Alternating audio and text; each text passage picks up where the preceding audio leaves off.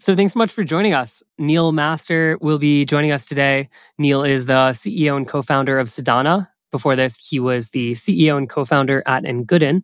He spent a decade as a VC and started his career as an AI and computer science researcher. Did I get all that right? Yes. Awesome. Well, welcome to the podcast, Neel. Would love to start out with a super easy question. So what's Cedana doing? Thanks, Neel. I'm excited to be here. Cedana we're real-time save, migrate, resume for compute. So what we can do is we can take a running compute job. It can be any process or container, and we can move it from instance to another instance without breaking anything, maintaining all state and without causing any interruption. And the objective of that is when you're able to do that, when you're able to migrate jobs like that, you unlock value in terms of reliability, capacity, latency, and significant price performance improvements. That sounds like sci-fi. Are you lying or is that all real? It's interesting that, one of the technologies, it's not the only technology, but one of the core technologies around this is called checkpointing and checkpoint resume.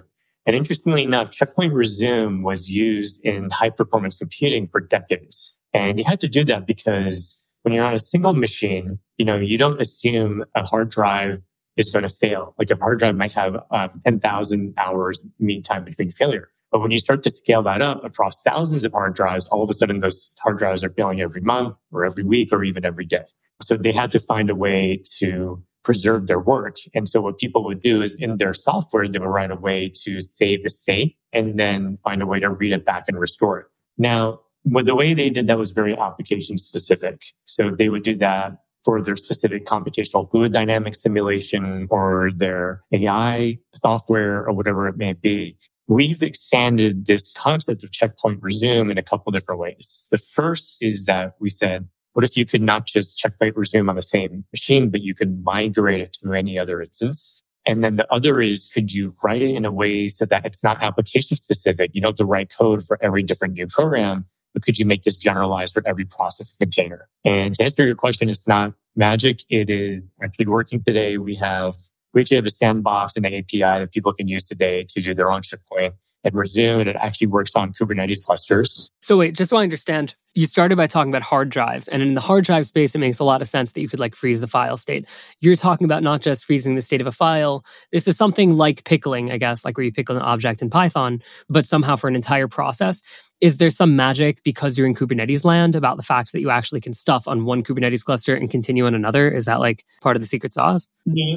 No, it's not. And actually, so when I talked about the high performance compute, they were actually doing it for programs. I mentioned the hard drives as a failure, but they were actually doing that for programs. But they were storing, for example, imagine you're using PyTorch, you just save the weight. And that's actually a common way people do checkpointing today on PyTorch is that they might save the weights of whatever their intermediate solution is. What we're doing is lower level. We go deeper into the process and memory state. We actually checkpoint the entire process, the memory, the network sockets, the file descriptors. And that enables us to be able to recreate that process in its entirety on another machine. Now, there's the devil in the details, which you have to deal with because you don't know exactly what the environment is going to be on the next machine. You can't assume all the file systems going to be the same. There's a number of things that you have to do in order to be able to get this to be done. And just for some reference, there are open source solutions.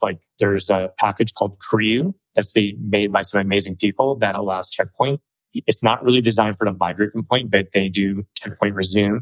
And it is the piece of software that we do leverage.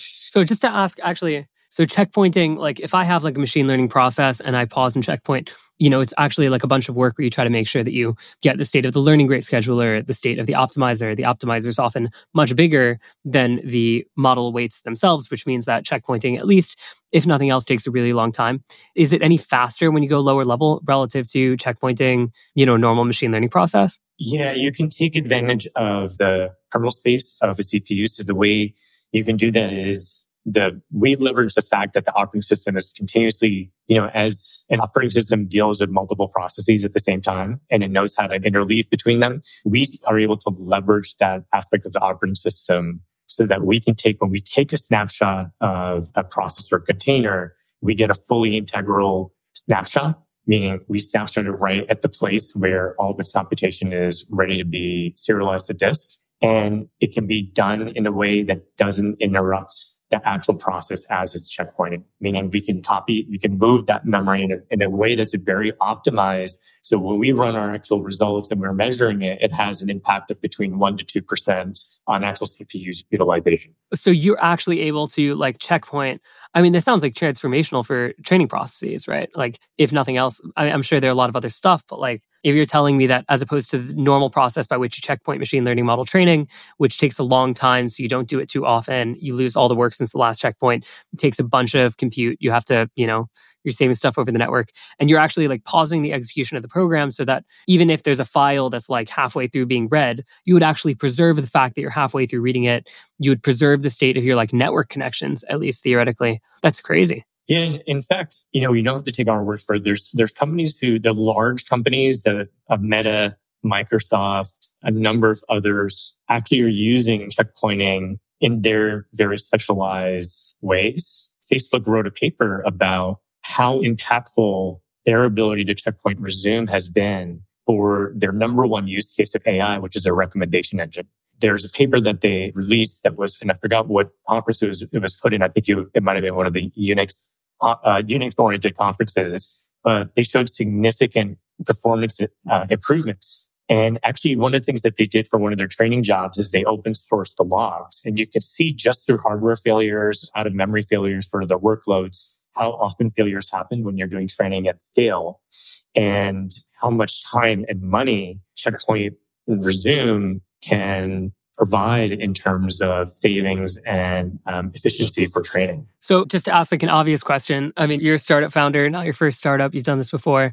Every founder is always like trying to figure out, I think if I were a founder here, which I am, big questions just like, why the hell is no one doing this? Like, why would you mentioned like Facebook doing it at scale, but this sounds both like very foundational, fundamental technology that you would imagine to be in every cloud. You'd imagine it to be like integrated everywhere. And it sounds like the technology's there, but it's pretty low level. It's pretty obscure.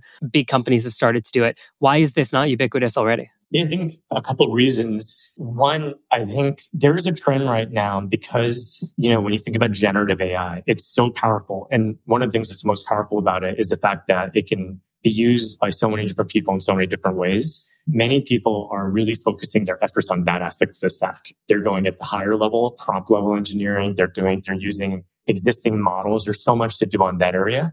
The techniques and the skills that you need to do what we're doing, really you have to go lower level. You have to go at the kernel level. You have to go at the operating system level. And less people seem to want to go into that direction. So we just find that we're zigging while other people are zagging. I think that's one way to think about it. And it's really painful code to develop effectively because there's so much low level of debugging and optimization that needs to be done. I think the second thing is that the large companies have built aspects of this. They haven't focused on providing this as a service because I think that they see this as something that is a competitive advantage for them. There's a project by Microsoft called Singularity. They've published papers around it. They've shown that this asset can work. They do a lot of interesting and amazing things in it, but that's not something that they plan to provide to the public anytime soon. And so, why? Well, one, I think it's because right now there's a good amount of value, I think, that they're accruing by by getting this efficiency themselves. But I think a bigger one is that, it can cannibalize some of their revenues, right? Because if you use this, one of the big advantages is, your training utilization of GPU goes from 30 to 40%, where a lot of people stay at, and you can go above 70 to 80%. And that means you spend less money on GPUs. Wait, why would your utilization go up that dramatically? Because oftentimes the way that these training jobs run, there's a difference between your actual usage of GPU, and your effective compute time, the amount of compute that you use that was actually progressing your training. Those two things differ widely. And actually, there's a number of papers that show that that difference is there, that difference between what training jobs use in terms of utilization versus the optimal amount is very different. And so to give an example, you might have a PyTorch job when it's training, the epics might be, hours, if not many hours long. If it fails at any one of those points, you have to restart that epic again. So it's wasted wall clock time, but it's also wasted compute time. Okay, so you're saying basically if you can increase fault tolerance, you're actually just reducing compute usage. Exactly. That's a simpler and better way to put it. Exactly. Sure. And then I know, okay, just to give the big vision as you gave it to me, you want to turn the cloud into a robot? Yeah. So as we... Did I say that right? Or did I say that? It sounds a little facetious the way I said it, but it sounds so cool as a concept. Yeah. So let me tell you how we think about that.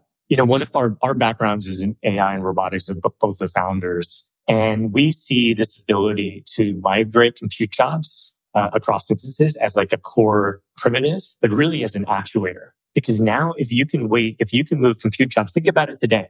Today, when the entire DevOps cycle is based on a batch a priori mode, meaning you deploy your jobs, assuming you know what resources they should be on. You deploy them, and then you have to wait for either of those jobs to finish or fail or restart them before you can optimize the next set of parameters in terms of how you allocate your instances to your workloads, how and when you deploy.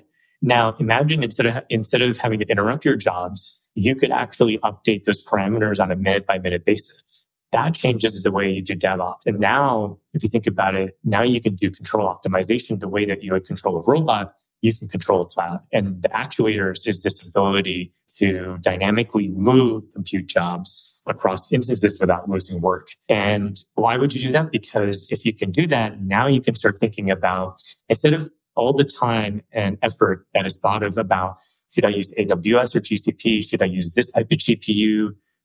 When should I do training? When should I do inference? You can now have policies that automate that on an ongoing basis and that are doing minute-to-minute updates. So you're imagining if the compute, don't think about what your compute job looks like. If it's going to be CPU heavy, don't worry, we'll move it over to a CPU machine. And you don't have to know because you could just kick it off on the most high resource machine available and then just keep moving it until it's at the right machine.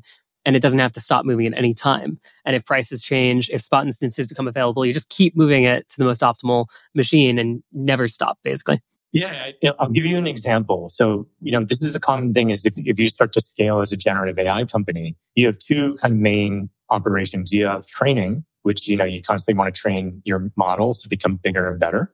And then you have inference.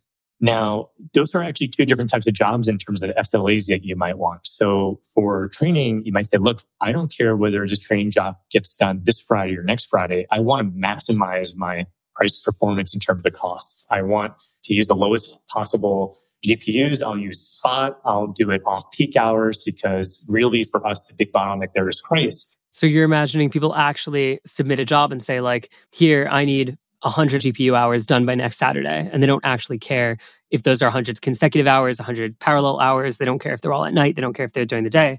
And you might actually have machines that are running inference during the day where you actually are optimizing. So would you imagine, am I getting this the right direction? Yes, exactly. You can imagine for inference to say, look, I will pay more money, but these are customer facing. So I want my inference jobs to be high, 4 or 5 nines of reliability. So if there's a failure, I want you to immediately, without losing any work, I want you to create a new instance and resume that inference job from exactly where it last left off. So does that mean, just to ask, because there are a bunch of companies that brag about just having fast inference scale up, right? Just having cold start times that are good. I imagine this is the trick to get the fastest cold start times. Yeah, that's really great insight. You can eliminate the entire boot process by using this because you can resume a job exactly after it's already been booted and with all of its state initialized. Damn. All right. Awesome. I gave you've had your chance to pitch. So now I'm curious to ask you the hard questions. The big topic you and I were talking about was basically the GPUs. There are a lot of GPUs now, and now we're in the world of speculation. But the question is basically, I guess, are we in a world of GPU glut or are we still bottlenecked by not having enough GPUs? What do you think? Good question. I think this is one of those things. And again, this is, I think why, getting asked to resource is going to be such a good thing. So on one hand, you hear these announcements by companies like Meta, which is now saying, by the end of 2024, they're going to have 350,000 H100s I heard that. And a total of 600K of H100 equivalents. And you're seeing, the allocation. Hold on. Can we just do the math here? 350,000 H100s. What do we think the price per is? Is it 10 to 20K probably at that scale? Yeah, I think it could be even more than that. So you're talking about billions of dollars. I mean, even optimistically, if it were 10K a piece, which would be crazy optimistic, that's 3.5 billion, right? And if you include the 600, if you assume it's roughly equivalent price, we're talking minimum $10 billion of meta investment in GPUs, right? Yes, exactly. I mean, between 25 to 40K for these a pop, times that, not to include operating costs. These are very power hungry. A few of these a year, I don't know, I think they're 700 watts. So a few of these a year is significant in terms of power consumption, like the equivalent of like a small family household. Wait, a kilowatt hour is something like 10 cents, roughly? Yeah, I think that depending on where you are, that. Obviously, it varies, but if it's 700 watts, there are 24 times 365 in a year. So that would be $876 roughly for each H100 per year. It's amazing when you think about it. It's still negligible compared to the price of the machine, though, right? I think that the energy becomes the big bottleneck because when you start doing this at scale, you have to procure that much power, you have to cool it, you have to operate it. And I think all of those things become more expensive and if you look at the metric of flops per joule of energy, I think that's one of the things that comes up is that, all of that comes into like the total cost of operation. Facebook obviously Meta has an incredible operation. They're knowing how to do this. You're just saying if they have those GPUs, they also have CPUs. The CPUs are plugged in. They also cost energy. And then they have hard drives, and they have networking, and then they have air conditioners, and then they have arms guards who they pay a bunch of money for, and then they have the facilities. All right, I can see an increase. I could see the plus $1,000 for a computer for a year is still a lot of money. I won't pretend. Yeah. But you would come to this, if we were talking a year ago and Meta spent $1 billion on machines, we would have said that's absurd, right? Now they're spending $10 billion, something like that. I mean, can this keep scaling? Have we reached a point where everyone who wants a GPU has a GPU now, and then GPUs stop being so sacred, or what do we think? It's a great question. So let's look at Facebook, and then let's zoom out at the higher level. For Facebook, it's interesting because they've said, and what they've published is that their single use of AI, the biggest use case for AI is recommendation engines. And recommendation engines actually in some ways a killer use case for this because for recommendation engines, they can measure how much more revenue they make, right? And so if there is enough market there for them to continue to spend money on AI and then generate more value in terms of recommendations or engagement, they have a financial incentive that they can map out to say, like, this is worth our investment in AI. Obviously, they have other special use cases and they're doing Llama 3 and some other R&D around that. But that is one of the big drivers for them is like, how much of that market can they continue to capture and build on? It's true. I mean, they also spend money on ads, meaning like actually helping produce high quality ads that get clicked on.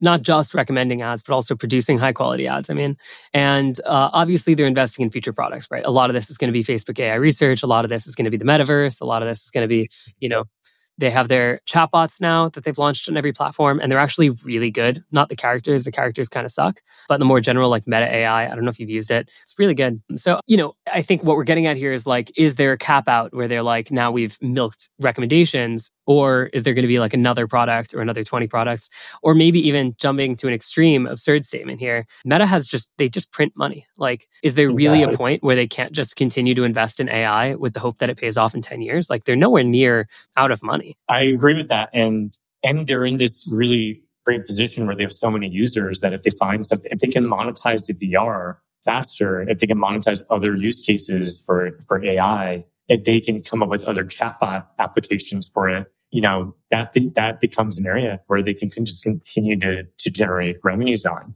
When you pull out of this, you look at the volumes that NVIDIA can generate between NVIDIA and TSMC for GPUs. It seems like all of those allocations of GPUs are accounted for, meaning there's some buyer on the end of all of these, right? And it's really hard to get allocation. And so when does that stop? I mean, that seems to be baked in, right? Because there's just supply chain bottlenecks for the next couple of years. And so you could argue that for some meaningful period of time over the next couple of years, GPUs will still be a very valuable and in some ways scarce commodity. I guess what's interesting here is you're not paying for an expensive GPU. You're paying to be the first one to get access to an expensive GPU. Yeah. And, how long will Meta and Microsoft and others use this? Will they use these H100s for 2 or 3 years and then start to have to use more advanced ones and other people get access to them? How does all this, start to work? And the way we like to think about this is a liquid market. What if all of this is just planet scale GPU? And then as a market, as Meta starts to buy the B100s, some of those H100s become available to other people, right? And so there's like a hierarchy of how these GPUs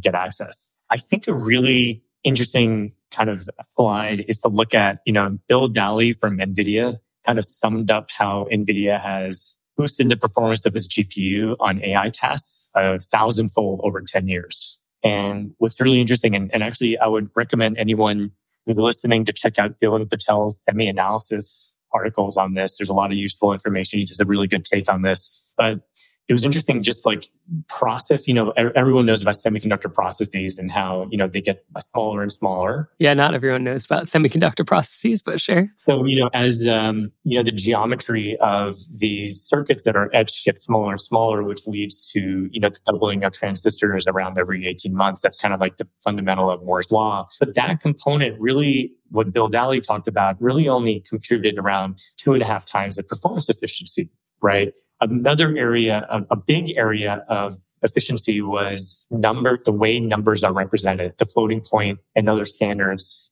That contributed to 16x. That's something that kind of blew me away.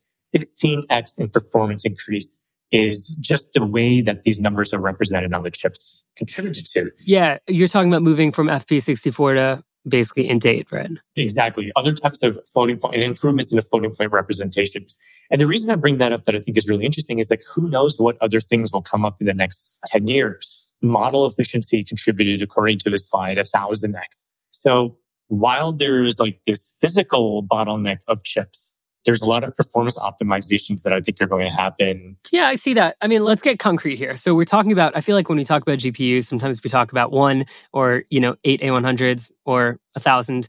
And then Meta, We're talking about 350,000. And we're not talking about 350,000 GPUs that are just hanging out for 350,000 users. It's basically like, what if we took 350,000 GPUs, purpose them for one purpose, which is create a foundation model that no one else can create. And if we're talking globally, there are a handful of organizations that can and want to do this, right? Basically, it's like Anthropic, Google, Amazon, Microsoft, and Facebook. And that's probably it. I don't think Apple can even compete on anything close to this. And that's Apple. Maybe I'm wrong about this. Maybe Apple has all those. But, one way to look at this is there are two GPU markets that are completely separate. There's the GPU market of Facebook, which is 350,000 GPUs. And then there's the GPU market of the rest of us, which includes Hugging Face and Mistral probably, where maybe you get 1,000 GPUs and you get them for some period of time, but you're not getting 350,000. That's just not even, in this world. The other point of view, I guess, with all these optimizations that you're talking about is what if you do cap out, meaning in terms of what people need? What if these performance boosts, switching to int 8, whatever, mean that using 350,000 GPUs is not that much better than using 1,000? And then a company like Mistral competes with GPT 3.5 because they just don't need all that compute, right? And I guess that's more of a scientific, empirical question of what happens in the world. No, exactly. I think how that plays out, that is going to be a factor because just one, there's so many unanticipated ways that these GPUs can be used. And two, there's people working on every layer of the stack to make all of this much more efficient, more effective. And there's this interesting tipping point I think that's going to happen, which is, we've talked a little bit about this before, is that I think this will be kind of a very interesting kind of milestone or marker for just AI in general, which is this kind of notions of Jevons paradox, which is that, I think simply stated it's that when you have increased efficiency of a resource being used, the falling you would think that the increased efficiency would actually cause less resource consumption, less consumption of GPUs. But what actually happens is that with increased efficiency, it increases demand. And effectively, one example of that is, if you can imagine in 5 years, the ability to use a model what has equivalent GPT-4's capability becomes 100x more efficient, then you may see that capability embedded in every little device, from a wristwatch to an embedded sensor. And people might just end up adding that to more and more things. And that would increase the demand and you start to get greater saturations. I mean, even just so far, by the way, GPT-4 is used almost, I was just going to say GPT-4 is used almost nowhere. Like at this point, it's amazing. It's phenomenal. People use it as a chatbot. Your paid subscription gets you, I don't know if they've changed it now, but it's like 25 messages max an hour for $20 a month. Like they were literally capping usage because they're like, we just can't afford to give you more compute. And, you got all these startups that were like, look, we've found ways to train tiny versions of models that aren't quite as good as GPT-4, but so much cheaper. And now GPT-4 is 2 cents, I believe, for 1,000 input tokens and 1 cent for 1,000 output tokens. That means if you have an 1,000 token article and you want to get a topic from it and you're like, tell me the topics, GPT-4, you're spending 1 cent. That means if you have 100,000 articles where you want to get topics, you're spending $1,000. That's a joke for that kind of scale. And if you imagine these numbers just falling, I'm completely with you. It's just a matter of like the nature of compute could change when suddenly you're like, yeah, totally, I could write pandas code to do this, or I could just pass it into GPT-4 and, it'll be fine. It'll do the data transformation correctly. Anyway. Exactly. That's where I think things start to become really interesting. There's bleeding edge, but there's going to be, will there? And I think there is going to be a point where some of these things become so low cost that they almost become, like utility scale. And that could drive a bigger demand for this type of compute, right?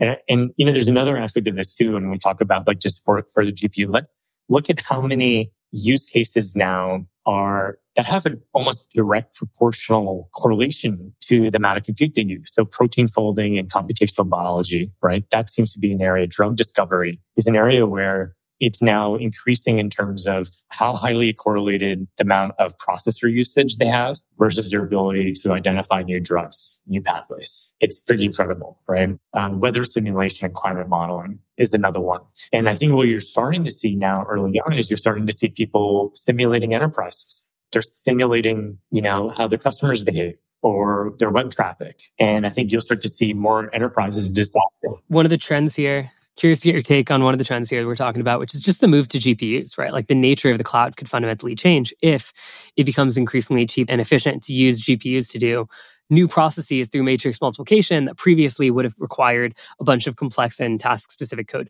So, I mean, like in your eyes, like, do you see the world, like the nature of compute shifting where GPUs just explode and eventually become 99% of cloud spend?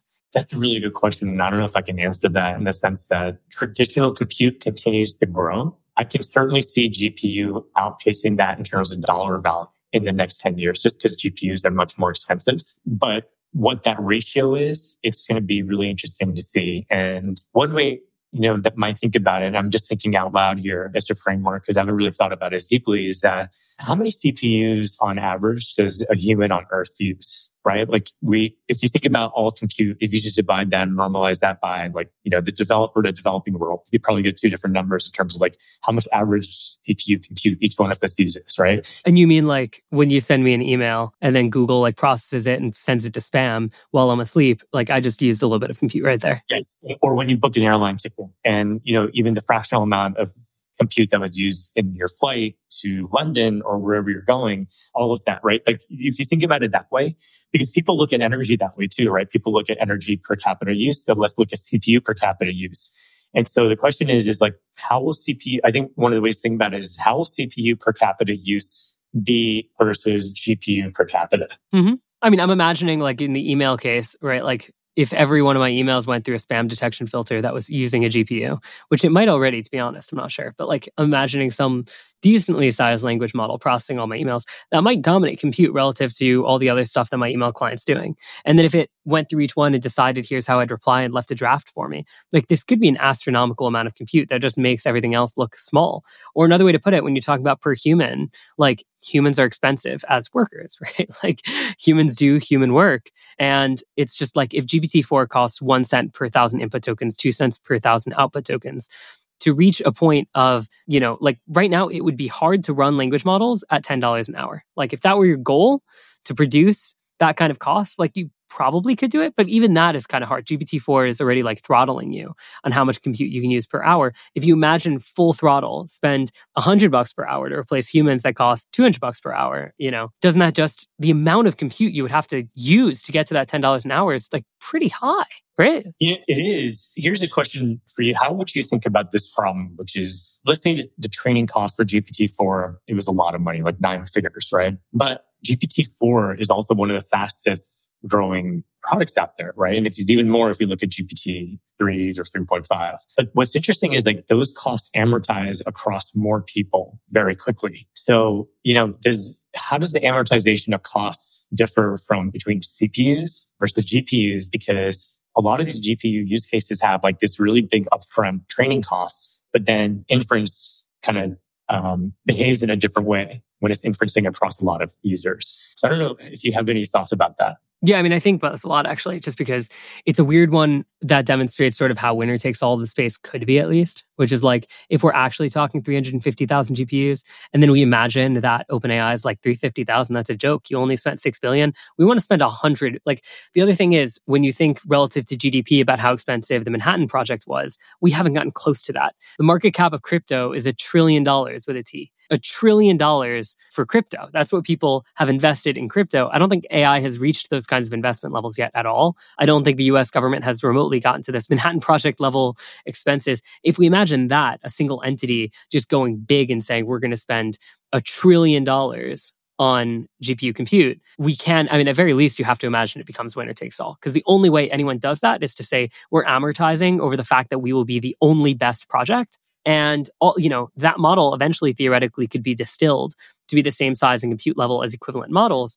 It will be way more expensive to train, but it'll outperform all equivalent models. And so you leave the model, the normal CPU model, which is like, my CPU is half as good, but half the price. And then people are like, all right, sure, let's do it. No, if your model is 90% as good, it's actually going to be more expensive because you can't amortize over as many people. I wonder if that trend is going to start existing. Although I have to say, I thought it would happen and it hasn't yet, because right now we're not in a winner takes all market and it's weird. Yeah.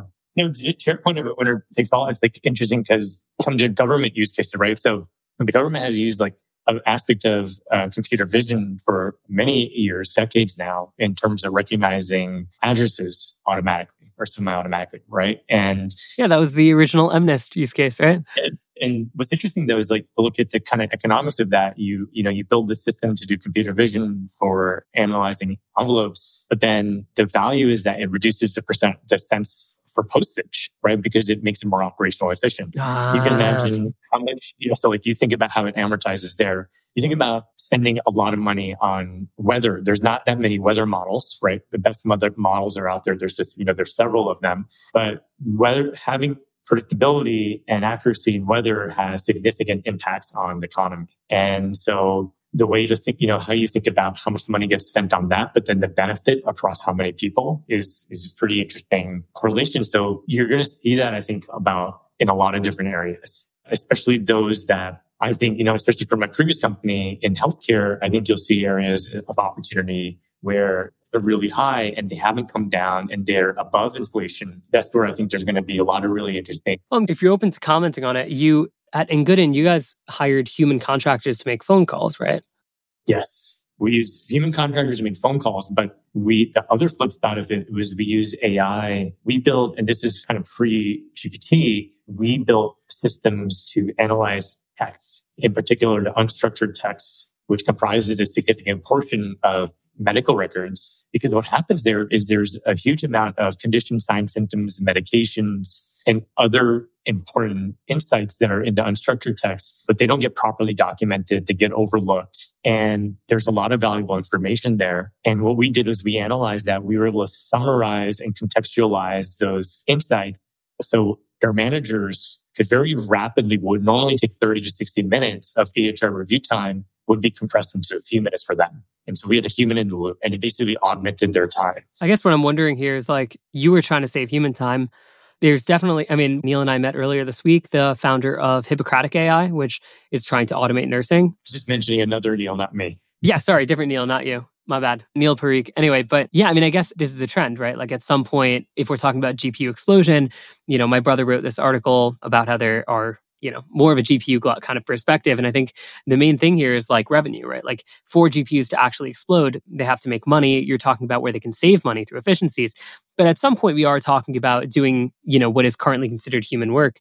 How far away do you think we are from Ingooden being able to route to you? If you're not comfortable commenting live, that's fine. But so I think in those areas, I think it will take time because in healthcare and because we were inside the workflow PCPs, those are slower moving. and you have to deal with regulatory and compliance, and you have to deal with also patient behavior. And all of those things take more time and thought in terms of implementing and moving forward. So I think your brother's article actually does have a point in terms of what is the ROI on the spending. And I think that it's clearer for the larger companies than it is for some of the other enterprises or smaller companies. And I think that's what all startups have to just figure out. But I also think that that's where there's going to be, I think, opportunities, because there's for sure going to be areas like which some of the examples that we've spoken about, which can take advantage of augmenting humans, right? And I think the question is going to be, where are those levers where one human is managing a lot of costs? And so and actually that's one of the reasons why I went into primary care, is that if you think about a single primary care doctor, their average channel is like over 3,000 patients. And if you think about 3,000 patients times, and primary care being the entry point for preventative care and overall care management,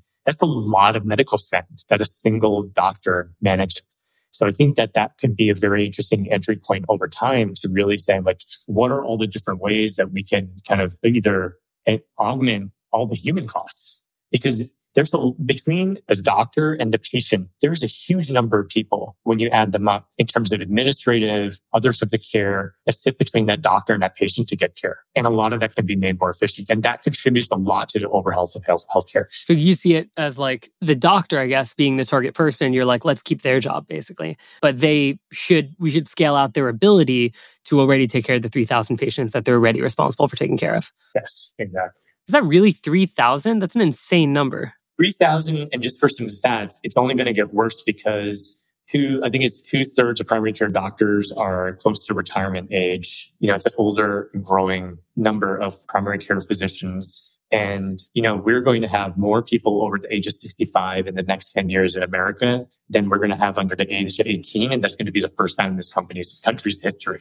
So this is another good reason to invest in AI, right? The demographics aspect is going to be an area where people are living longer, and at least as they did generations ago. And so we're going to need ways to address just the fundamental economics of having like a fewer number of working age people supporting a greater number of retired people. How is that going to work? And in the US, it's actually a pretty healthy demographic. But if you start to look at other countries, they're going to have much harder times. And so there's going to be a global use for applications if people can figure out how to make that relationship more effective. Yeah. All right. So just going back to GPUs so we can close up, I guess the topic, we were talking a lot about the future of GPUs, the present of GPUs, the glut or the bottleneck. But I think there is good reason to believe, like, if Facebook doesn't need to get rid of these insane number of GPUs that they're holding on to, there can be a bottleneck for a long time. Do you think startups should just buy GPUs?